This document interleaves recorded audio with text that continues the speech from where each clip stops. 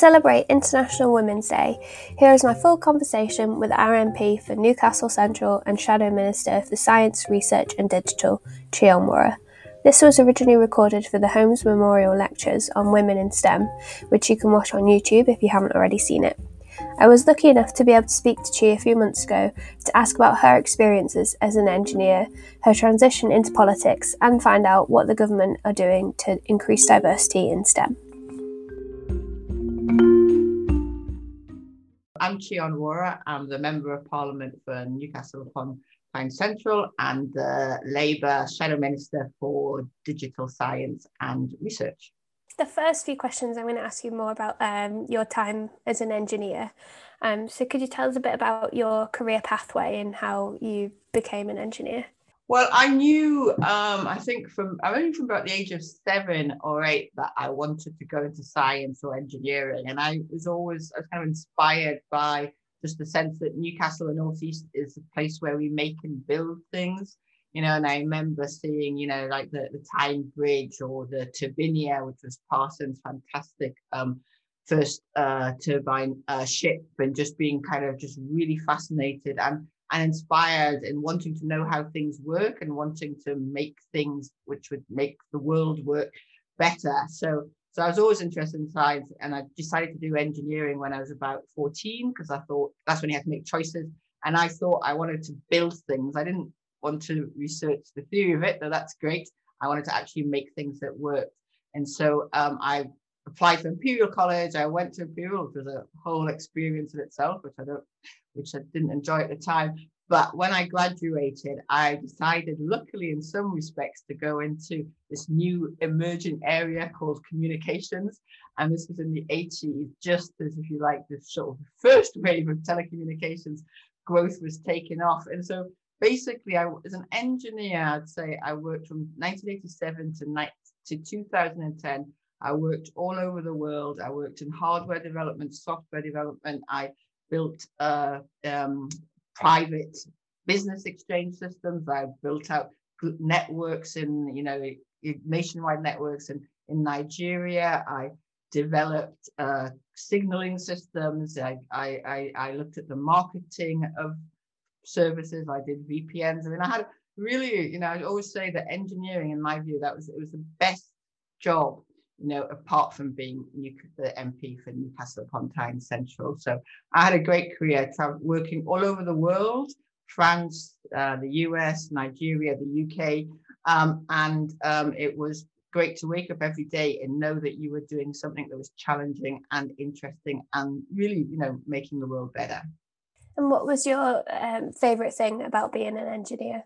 One of my favourite things about being an engineer was that that every day you were solving problems which would make the world work better in some way. So it wasn't, and also this thing about science and engineering is creative because you were creating new solutions, and so that I never, was never bored. Everything was challenging and exciting.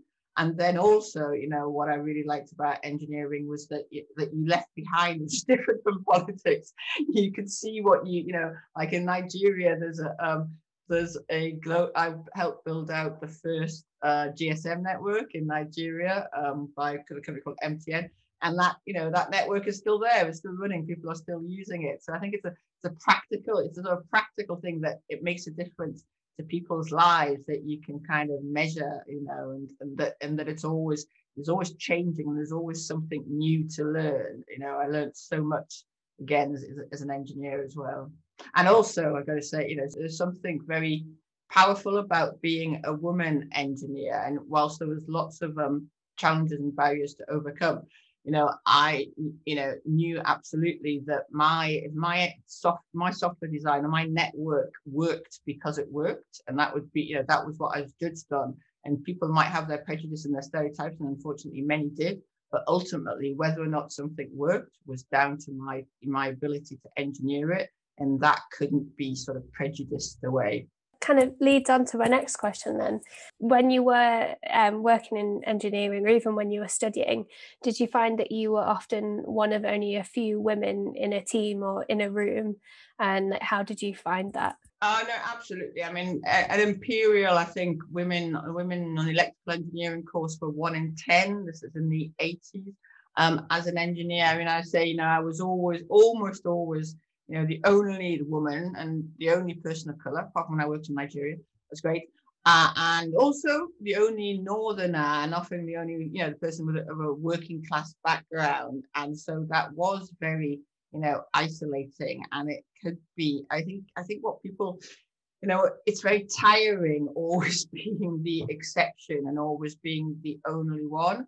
And so that is there's that to deal with, in addition to, at times overt sexism and or racism. Now, I think I want to say with that I think things have changed a lot since the 80s and 90s, thank God, when it comes to that. I mean, and that there is been some progress in, in bringing and making engineering more diverse, but it is a challenge to be the only one in the room.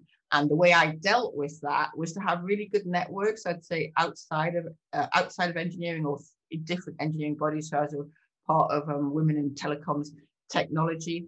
And also, I'm also going to say that, as a socialist, as a Labour person, I fundamentally believe in, sort of the core that everyone is equal and deserves equal opportunities. So having that, it's hard sometimes when that was being challenged, but that helped me as a fundamental belief. What made you want to kind of move away from engineering and into politics? Well, so that's a really good question. So I wanted to go to science engineering since I was 7, 8, 9. I joined the Labour Party when I was 16, and to be honest, I would have joined when I was 9 if you'd been able to, but you couldn't. And so I was always active in the Labour Party. And I think there was two things. I mean, as I say, engineering is a fantastic field. There were two things which led to me standing to be the Labour Party candidate in Newcastle. The first was that the MP for the area of Newcastle that I grew up in, where I went to school, Kenton School, announced he was retiring. And if I was ever going to politics, I knew I wanted to represent the place where I grew up and the people I really cared about. And also, I'd say that I'd worked for Ofcom, which is the regulator as a head of technology, and I'd also worked out in Nigeria, as I said. And what those two experiences really taught me was that I could design the best network in the world, and part of me still thinks I could, but whether or not it was used by people, whether or not people could afford to buy it, whether or not they had the skills to use it, that was all down to politics. Whether or not regulation allowed you to build it out, that was all down to politics. And I think, in some ways, everything, politics drives the kind of the availability and the skills of people and how our world and our country works. And so I thought I really wanted to make positive change in that way. What are some of the skills that you use in your job now? I think it's really important to say that, because I'll tell you that when I sort of left engineering, as I saw it, to become the MP for Newcastle, and that was the proudest moment of my life.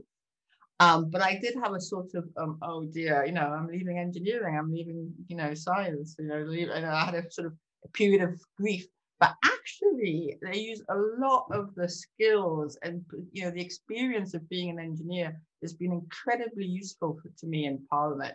And, it's in really different ways. I mean, one obvious way is that technology and science, more broadly, sort of like the scientific method of behind so much of how we live our lives, and increasingly just in the last 10 years.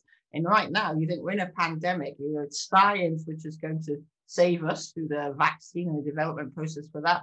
And it is technology, it is digital, it is online Zooms, etc., which are helping us to stay, together and to work and to, communicate even in these conditions. So science and technology are incredibly important. And so, those skills I've used. And then I think just understanding data and evidence and statistics and the sort of maths, is actually really, really helpful when trying to understand, the challenges and the impact of policies on people and the challenges that people in Newcastle are facing.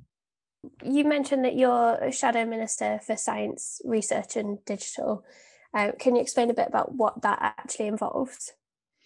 So I'm a Labour MP, and in this country, and it's not in every country, we have what's called a shadow government. So there's the government, the Tories in government, and then the opposition, right, the leading opposition has a shadow government. And so I am the shadow minister and I'm responsible for digital science and research. So what that means is that I'm responsible, firstly, for holding the government to account on their policies, or lack of effective policies. When it comes to getting every child online, or getting us fibre to the home, or investing more in science, or supporting science startups, or making research and development, and our future transition to automated jobs, making sure that people still good jobs for people. All those areas, I hold the government to account. So I ask them questions. I ask them, in Parliament, etc. And then I'm also responsible for developing Labour's policies in those areas, which obviously are much better than the government's policies, and developing those policies, working with the rest of the Labour parliamentary members and stakeholders, so to develop the policies sort of in time for the next election. So in practice, it means I spend quite a lot of time still talking to engineers and to telecoms network operators, to scientists, to universities, to understand the research and science and digital sectors in this country. And I've noticed that you're also chair of the All-Party Parliamentary Group on Diversity and Inclusion in STEM. Can you tell us a bit about the work that group does as well?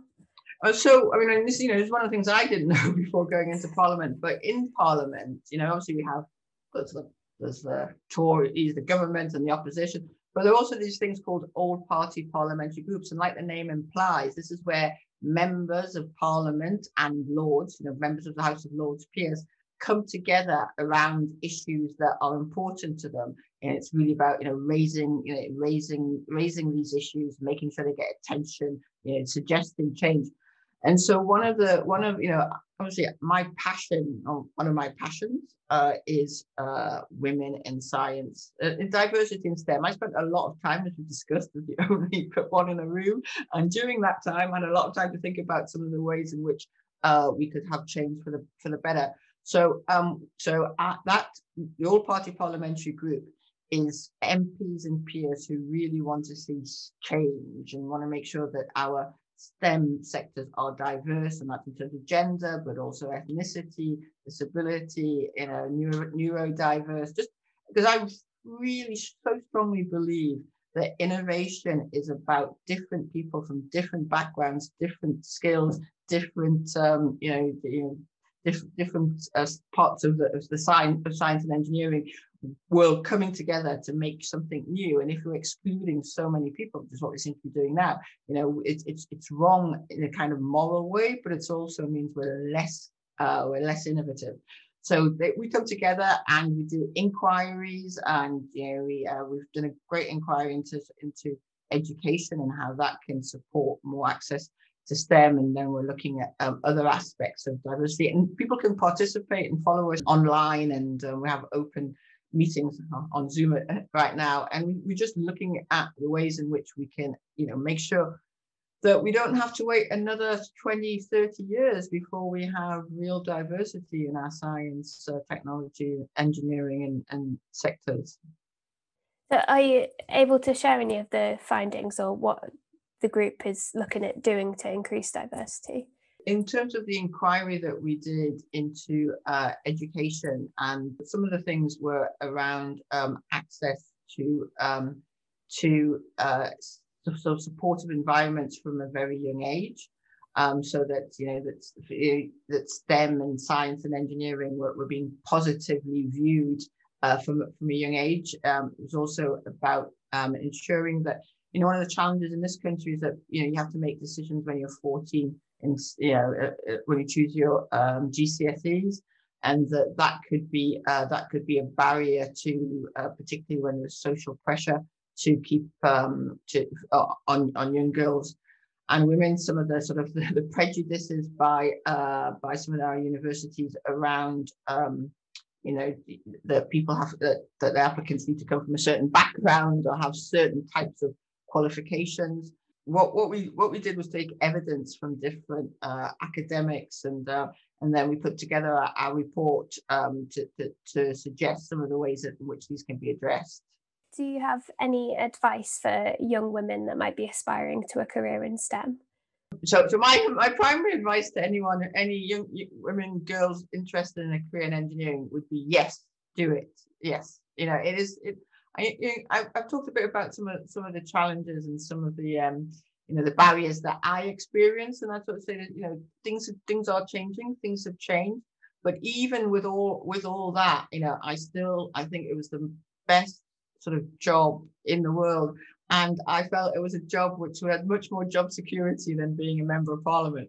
So we always need engineers. And I would also say, that one of the,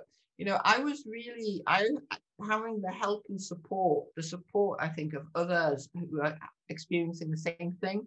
So look for networks, form networks. It's not, it's not necessarily about mentoring, though that can help, but just taking strength from others who are facing the same challenges. And I think the other thing one of the things I would say is that the best mentors that I had as an engineer were men. Now that's because I think only ever worked for men, because there were never any of them were women. That's part of that. But I did have some great sort of male, allies, I think is the term we'd use now, who really provided support and help as well. And so that, you may feel that you're kind of alone in a position of, in terms of diversity, but that's, you should also always be able to look for and find support, help, and allyship. That's good advice, thank you.